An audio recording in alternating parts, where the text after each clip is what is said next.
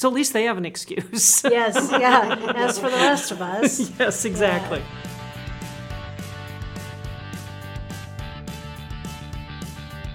Hello, everyone, and welcome to the Arise podcast. My name's Oliver Brooks. I'm the Director of Communications here at Christ United Methodist Church, and I am joined by... I'm Pastor Elizabeth Macaulay, lead pastor here at Christ Church. And I'm Kathryn Garder, a member here at this church. Oh, but no small member. She is the social justice maven here at the church, which may be a title I've never used for anyone in my life. No, I like it. It was convener of some sort, and now it's become maven, so that's good. Well, yep. if you can wear it, wear it. All right. Anyway, Kathryn is convening a table of all the various outreach and justice ministries here at the church. And it's an exciting kind of time for us because we all get together and talk to each other and find out how we can be praying for each other. But I think it's no small thing that Kathryn has another life.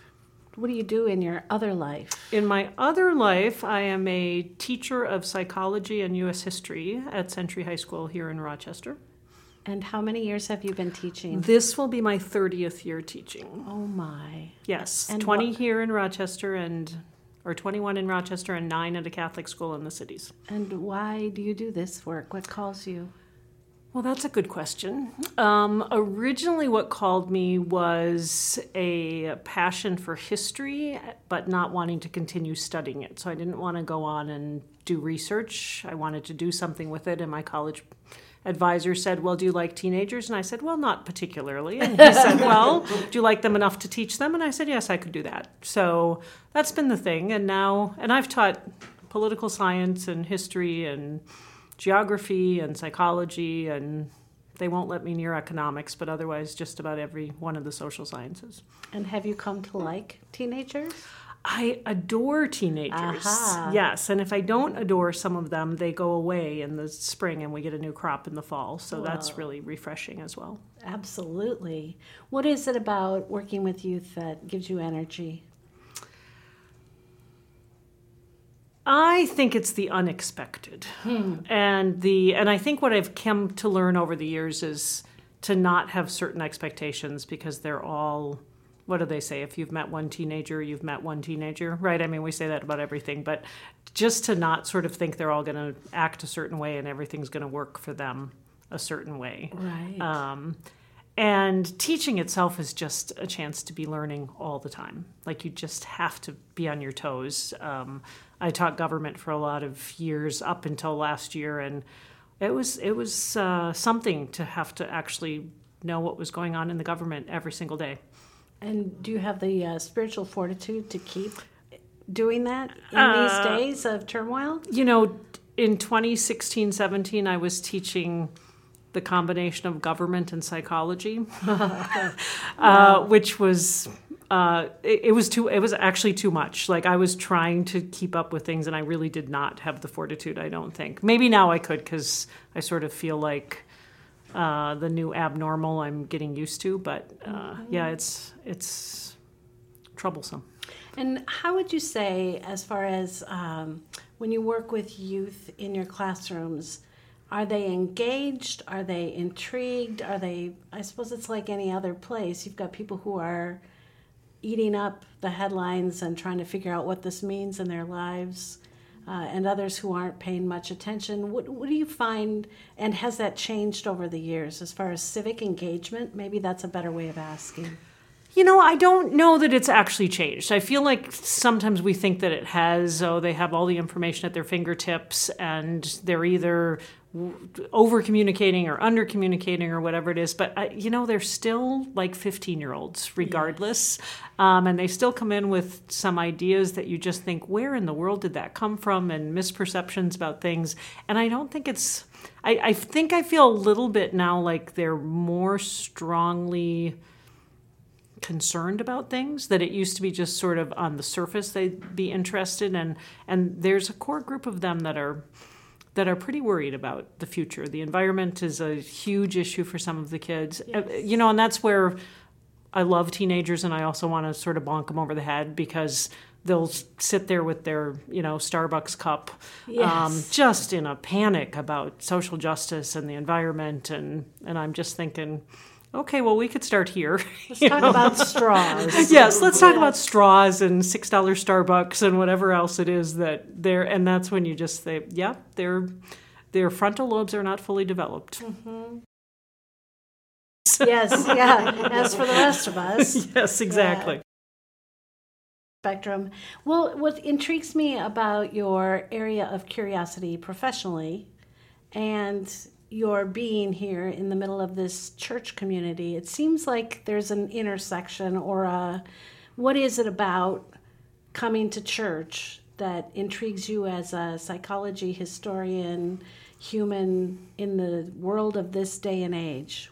How does church feed your soul? That's about 5 different questions in one. It is. Sorry, I just kept going because I want to know the answers to all those things. Wow, and I don't know that I've ever thought about that. It's interesting. I started teaching because the only job I could find. I graduated, couldn't find a teaching job, did 2 years in the Peace Corps, came back, and then wanted a teaching job, and ended up teaching at a Catholic school. And I'm not Catholic, and I had no connection there except that they wanted to hire me for 2 hours a day. That was my first gig too. Was it? Teaching at a Catholic school. Really? What'd you teach? We'll talk about that. 7th and 8th grade, self-contained classroom, all subjects.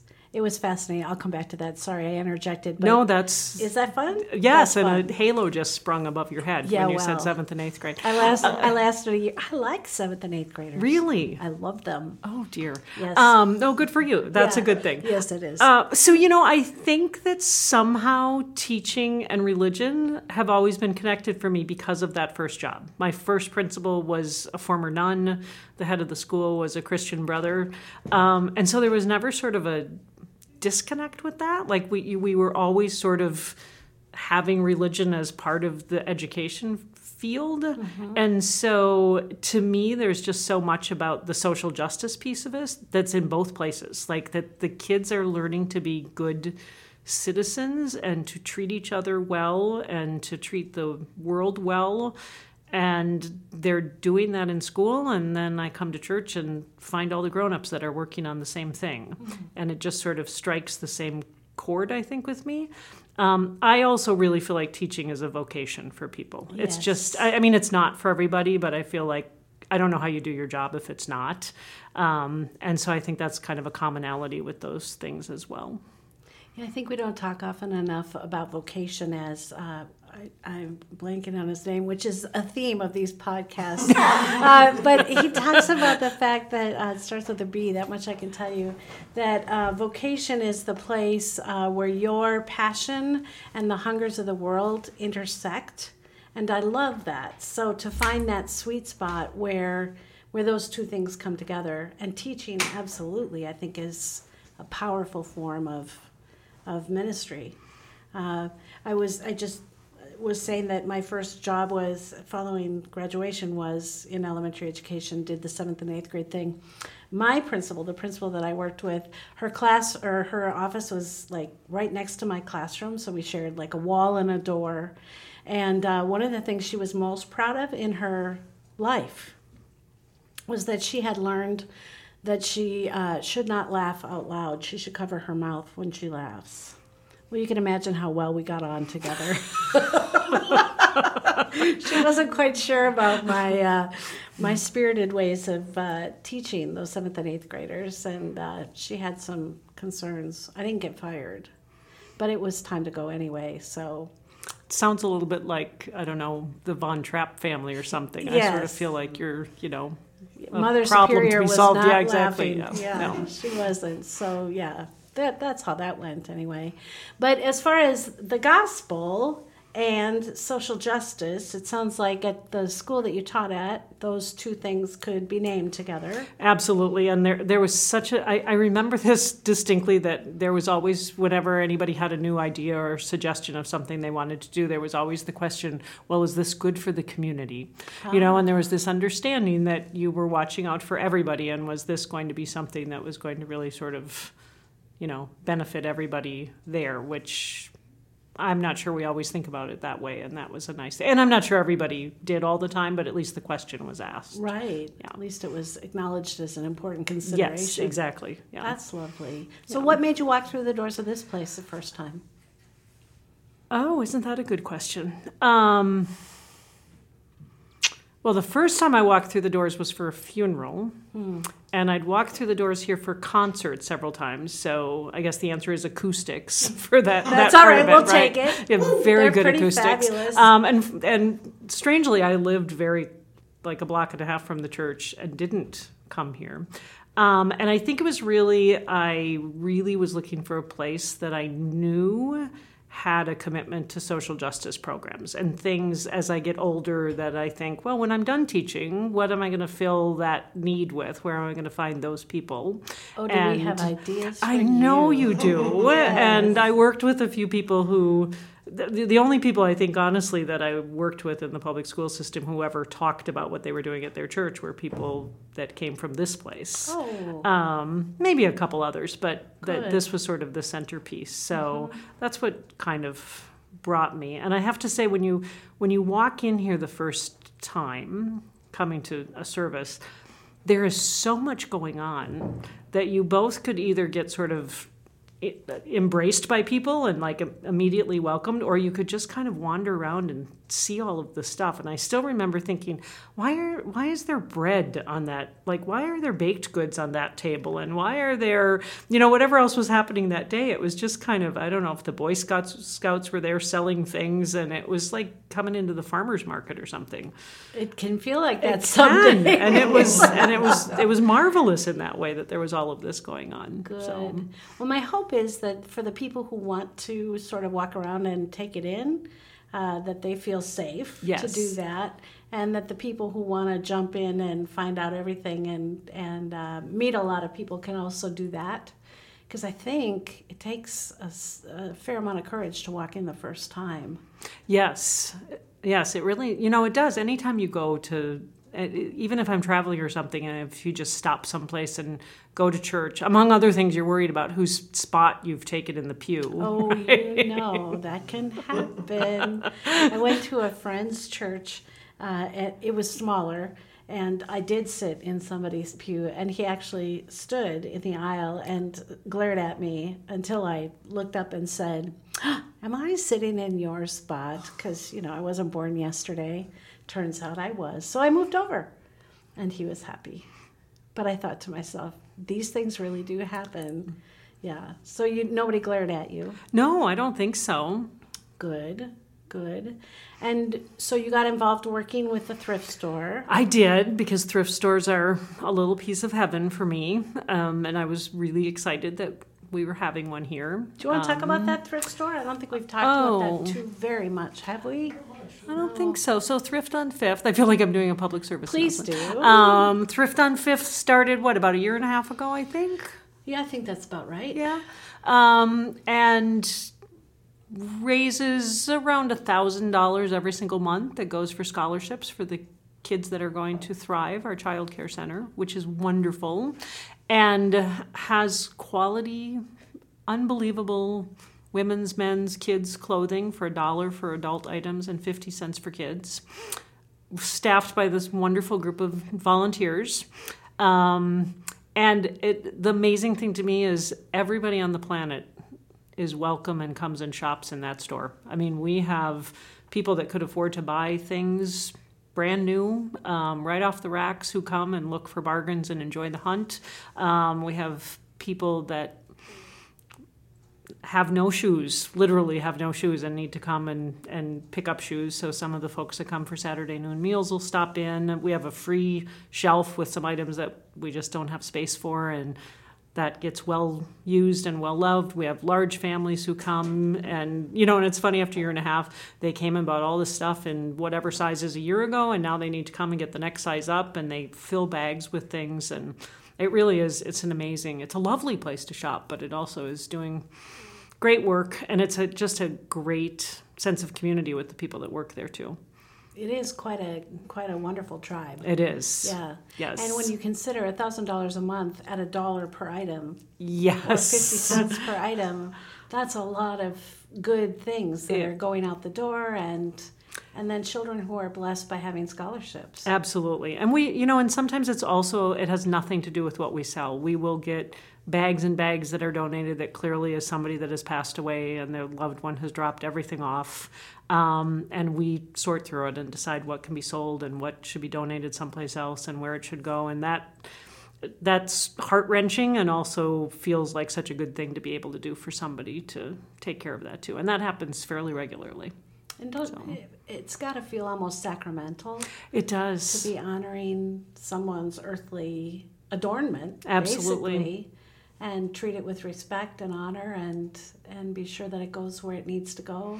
Yeah, and we also get to have a moment to sort of like kind of understand the person a little bit. Like, this is someone that liked comfortable clothing, right? Yes. I mean, everything is 100% cotton, or this is somebody that pressed their blue jeans, know, and so you learn a little bit about the people too, which is sweet.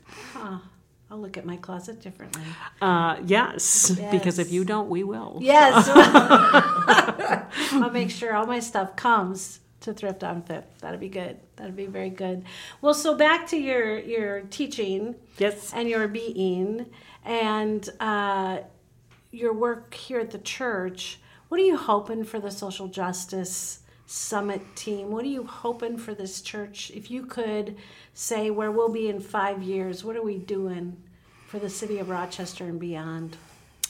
I think my biggest hope is just that we are able to always stay open to whatever the need is, whatever it is that people really need. And I think that's the nice thing about the summit is that there isn't really a sense of like, okay, what's next? And we need to like make an agenda and come up with the next things. It's more, what are we already doing? Mm-hmm. And then when needs come up, where is it that we can fill in with that? I mean, I think Thrive is a perfect example of that, with really the church recognizing the need for affordable childcare and what do we need to do with that? And where else is it in the community?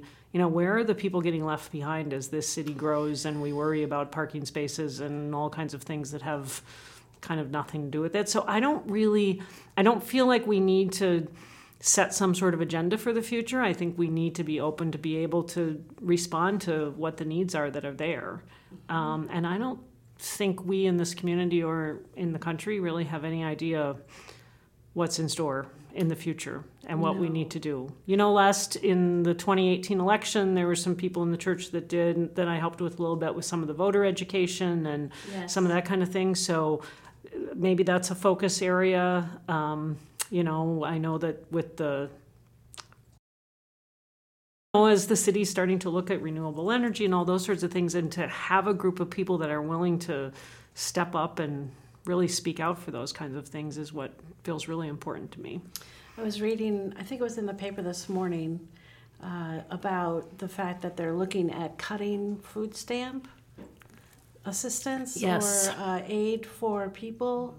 I know, which seems like incomprehensible to me. And the people most affected will be the youngest and the oldest in our culture, is what the article said.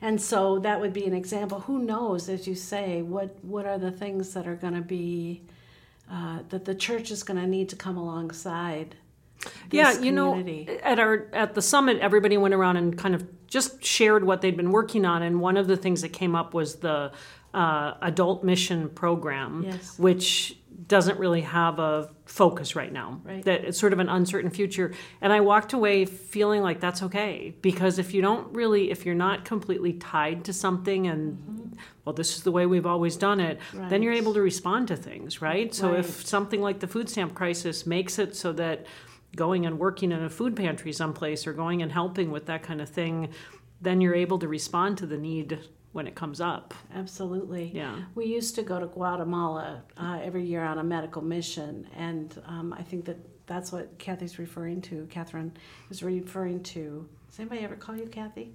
Not that. That just came out of my mouth. I'm sorry. I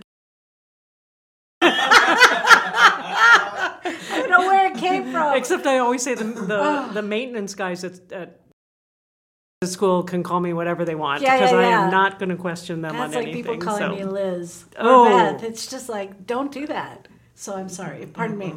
Anyway, it's just a broadcast. It's okay. Yeah, no big deal. But anyway, we had a medical mission to Guatemala, and that time came to an end. And so, as you say, we're in the middle of trying to discern what's next. And it could be where are we needed, and what resources can we have available to us, because we aren't doing Guatemala any longer. So, yeah, I'm afraid that there will be many ways that this church will want to respond, particularly if things like the cut in food stamps happens. And certainly affordable housing is an issue here in Rochester as well. Yeah, absolutely. I teased a little bit about just building some high rises on our parking lot, but maybe that's a little over my head as far as scale goes. But maybe the pizza oven will get us going. And yes, that would be a good thing too. Absolutely. And maybe part of it is just figuring out how to connect people with the dwindling resources that are out there for things too. I think navigating day to day when you have all the resources is difficult enough. I just can't even imagine what it's like if you've counted on food stamps and then they're gone, or you've counted on a free clinic and it goes away, or any one of a number of things. I don't know how people work through it. I really don't. I don't either, without supports and with all the things that need tending. Yeah. Yeah. When I moved to Minneapolis, following my divorce, I had two not very happy with me teenagers, and starting a new life and in Minneapolis, and way over my head in just about every aspect of life there could be. And finally had some good time out with the kids at Minnehaha Falls, and came back, and my car had been broken into and my purse was gone, and all those sorts of things. And I'm a woman with all kinds of access to all kinds of things. It almost broke me that I had to go to the DMV again and get my driver's license, that I had to, just all the things. And I sit in a pretty supported place. So, yeah, the compassion. Yeah, and I think everybody, well, I can't say everybody, but people are living a little bit on the edge, just emotionally, and it's a time when nerves are frayed and tensions between people, and so that kind of thing, it doesn't take much to sort of put people over the edge towards anger or despair or whatever else it is that they're teetering, you know. Exactly. And that's what I worry about with teenagers, is I feel like with everything else that they're going through, just being teenagers, and breaks my heart to think that they're worried about whether or not the climate is falling apart, or whatever it is else it is that they're worried about, gun violence, whatever it is, that it just feels like they're always on edge. And what would you want the church to communicate to a population of people that are feeling that anxiety and that sort of deep fear?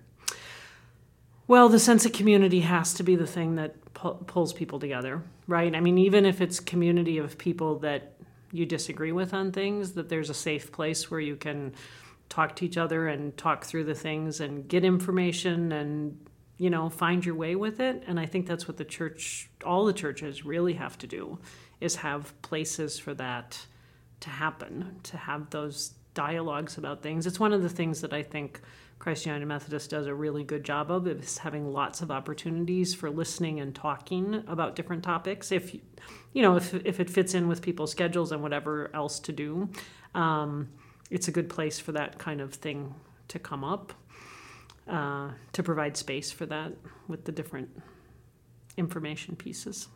Yeah, I don't know. Of course, I'm so immersed in church that it's hard for me to imagine not being immersed in church, but I don't know where people find support or breath if there's not a community, even if it's a community of people who make music together, or a community of people who go out to eat together, or some place where you're known beyond your workplace.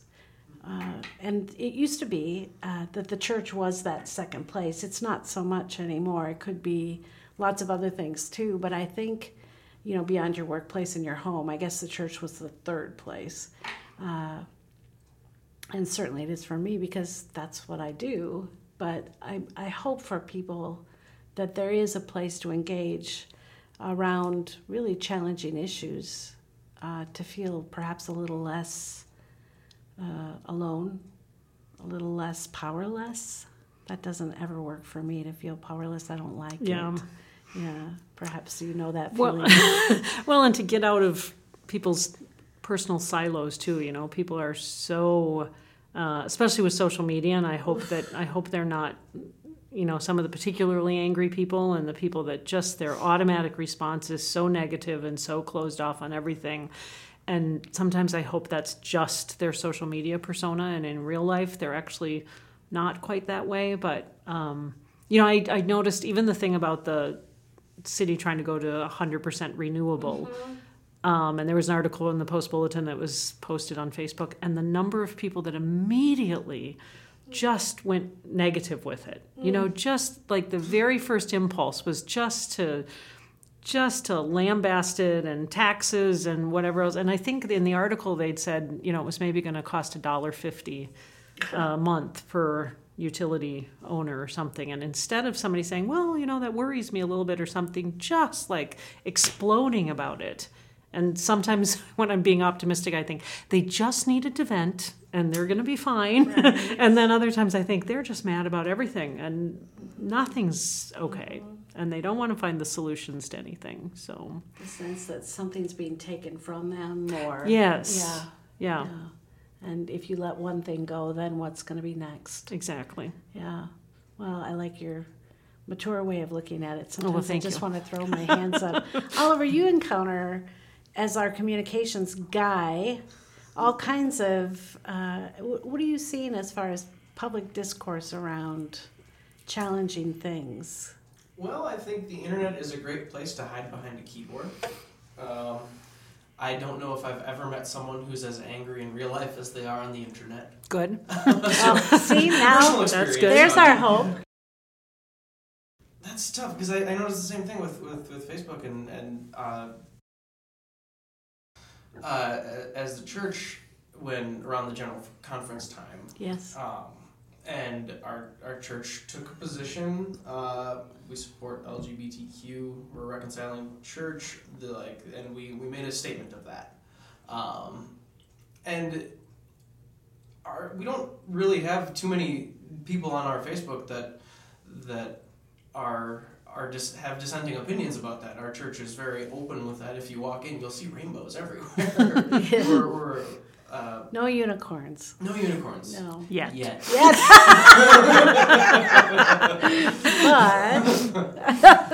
But that's just the thing. Like, as soon as it goes on Facebook, someone's like, I got a bone to pick with whatever this thing is. Yeah. Historian, which of course you are, because you're getting now your master's degree. I am getting a master's in history. Yes, that's true. So much for your. I'm not going to go on with this. But I know. 30 years later, true. That's all right. Nobody's going to hold you to the earlier. But so the history of our nation is concerned citizens speaking up. Correct? That is true. So what do you think has happened around? This is a whole nother, we could spend another hour on this. This whole separation of church and state was designed to create safe space for people of faith, was it not? It was. And when that line gets blurred and Christianity becomes the de facto sort of assumed faith of a nation, and the power dynamics become so intertwined that to seek to separate them is somehow blasphemous. What happens to nations when that happens? Oh, historian.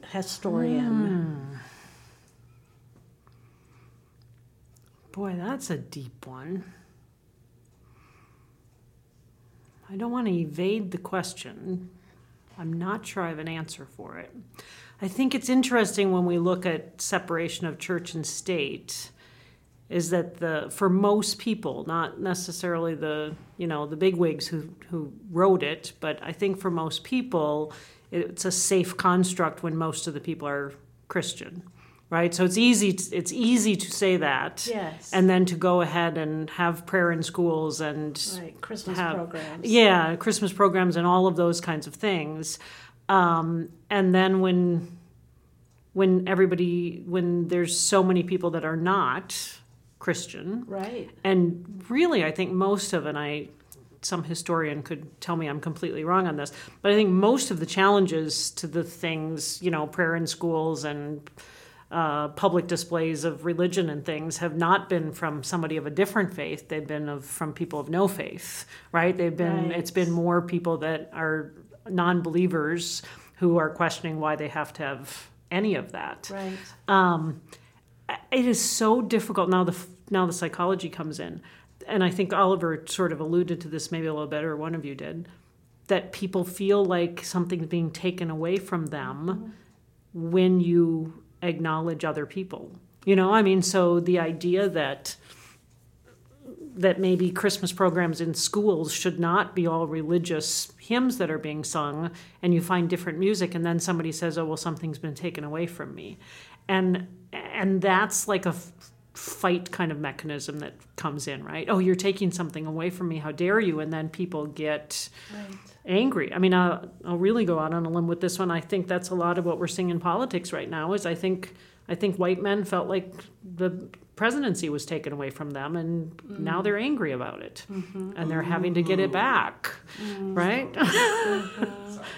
So, I don't know if that answers your question, but it's that challenge to sort of, so I'll say this too. I think there's an awful lot of people that claim that they're upset about things because of their religion being challenged in some way. I don't know that they're necessarily really people of faith anyway. Like, I think they like to say that they are, but if you look at the statistics of the number of people that actually attend church on a regular basis, but then are, claiming, and not that you have to be there, but I don't know how you just sort of claim that that's the center of your life and then not do anything about it. Right. Except be mad at people that aren't your flavor of Christianity.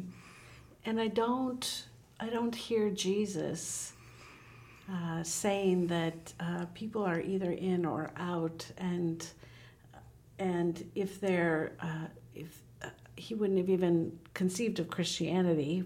He was a good Jew, right? Right. So you think about his message over and over about those who have been marginalized, pushed to the edges, the poor, women, lepers, outcasts, whatever. Those especially are the people that he calls to come. Zacchaeus, the wee little man who was a tax collector, who people hated. Especially he wanted to go to his house to have dinner. So this whole sort of sense of the diversity and complexity of humanity, I think, delighted him. And we are called as followers of his way to also be courageous enough to have curiosity about the differences in the people that we meet. Anyway, that's what I think. Yeah. Not always comfortable, but... and not always easy. It's not... the history class I'm taking right now for my master's program I'm taking two, and one is on the history of slavery, and the other one is on culture in the Civil War. And so both of them were sort of almost done with the courses, and it's kind of post-Civil War where we are right now, end of slavery in the United States, and then end of Civil War, and you think... What was anybody thinking? Like, you're not going to have 300 years of slavery and then on Wednesday you're done with it and just move on. The social constructs to perpetuate Jim Crow, as far as who got Social Security, later down the line, it wasn't domestic workers and it wasn't farm workers, and the GI Bill and just all those sorts of things. It's great if you can get into a college, but as a person of color, people weren't allowed. Yes, it wasn't going to just be done. And it's still not done.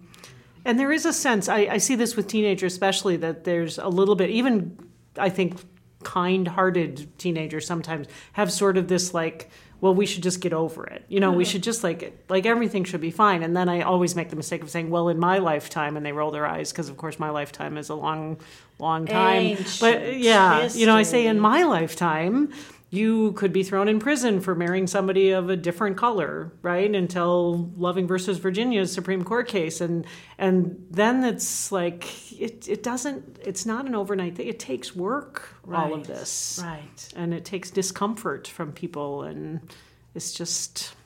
And acknowledging the harm that's been done. And I see that resistance to being willing to do that too. Yeah. And that's also hard. It's not comfortable to do that either, to say, well, I've lived privilege because of the color of my skin. And I want to be willing to learn. Right.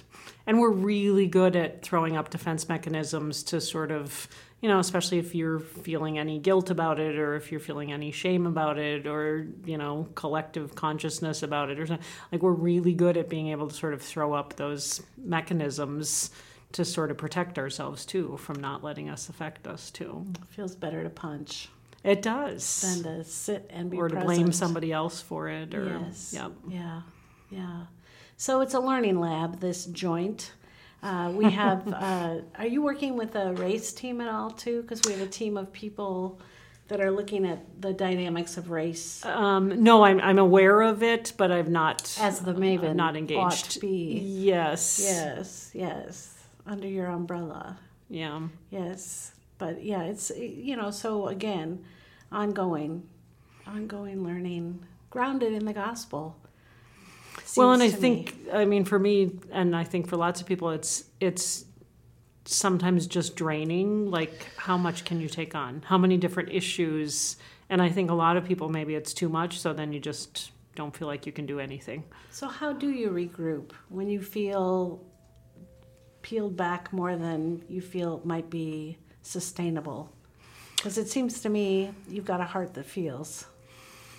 I think the best thing I always do is try to actually do something instead of just thinking about it and pondering, And so it's, like literally 3 hours in the thrift store on a Wednesday night sort of clears my head, because it's like I'm actually doing something and engaging in good conversations with people and knowing that I'm not going to be confrontational with it. Like, it's like-minded people, and just kind of surround myself with them. Coming to church is good for that same thing.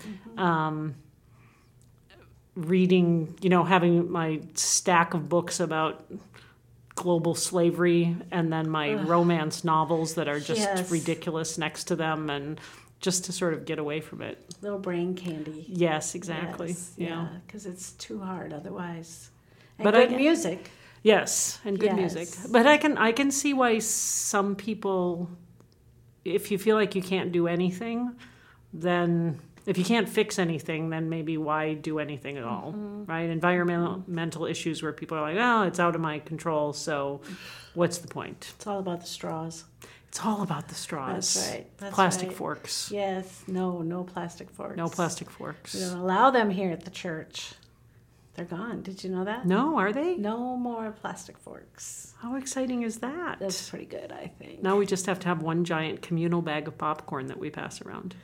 But those were biodegradable bowls. Did you see that? I did. Yes, Cooper bought them, so they were good. She's referring to the popcorn I brought from Cooper's daughter's wedding, because we were in charge of the popcorn detail. So I knew that Carol's corn was exactly the right kind of popcorn to bring, and darned if it wasn't. We were the most popular kids at the party. And then we had leftovers, because if some is good, more is better. Yes. And so I bought more than I should have, so we brought it for the next day. Anyway, thank you. This has been fun. Isn't it surprisingly delightful? Yes. Yes. Thank you. Oliver, thank you. Thank you. There you go. And about those unicorns. About the unicorns. When do they enter the scene? Well, we have that creation care party before Easter every year. We could feature unicorns. We're gonna have a unicorn. Oh, we'd be the most. Ooh, how many churches can say that? I ask you.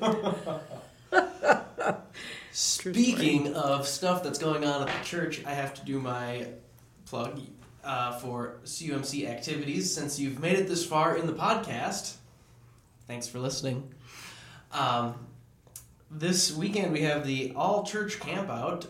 If you're going on that, I'm sure you already know what's going on, but for those of you who don't know, we're taking a bunch of folks from our church up to Afton State Park and gonna have a grand old time. Are both of you guys going? I'm going for part of Saturday. Excellent. I'm there for the duration. And you know what? That's all I can think of right off the top of my head. But Except Foster Fest. oh gosh, I can't believe I forgot my own darn festival. That's what friends are for, Oliver. Yeah, thank you. So on August 17th, all day at Foster Aarons Park, a whole day full of music and fun and vendors and general awesomeness. I learned on the news that Foster Aaron Beach is also non-toxic officially, so That's if in you the want to good take a news dip department. Also, Definitely. yeah. So come on down. We're raising money for the Dorothy Day House here in Rochester. And Did you know the Dorothy Day House started through this church? Really? Truth. Whoa. There you have it. Whoa. Even better. So come on down, everybody. It's going to be great. So thank you so much for listening. This is the Arise Podcast. Come on down to our Sunday worship. That's 9 a.m. every Sunday. We've got 3 totally different flavors of worship. And we can't wait to see you. Bye now. Bye. Listening to the Arise Podcast. If you have an idea for an episode or want to be featured on our podcast, send me a message directly at oliver@cumethodist.com. You can find our archived episodes online at podbean.com, iTunes, or right on our website at cumethodist.com/podcast. Thanks so much for listening. We'll see you again in 2 weeks.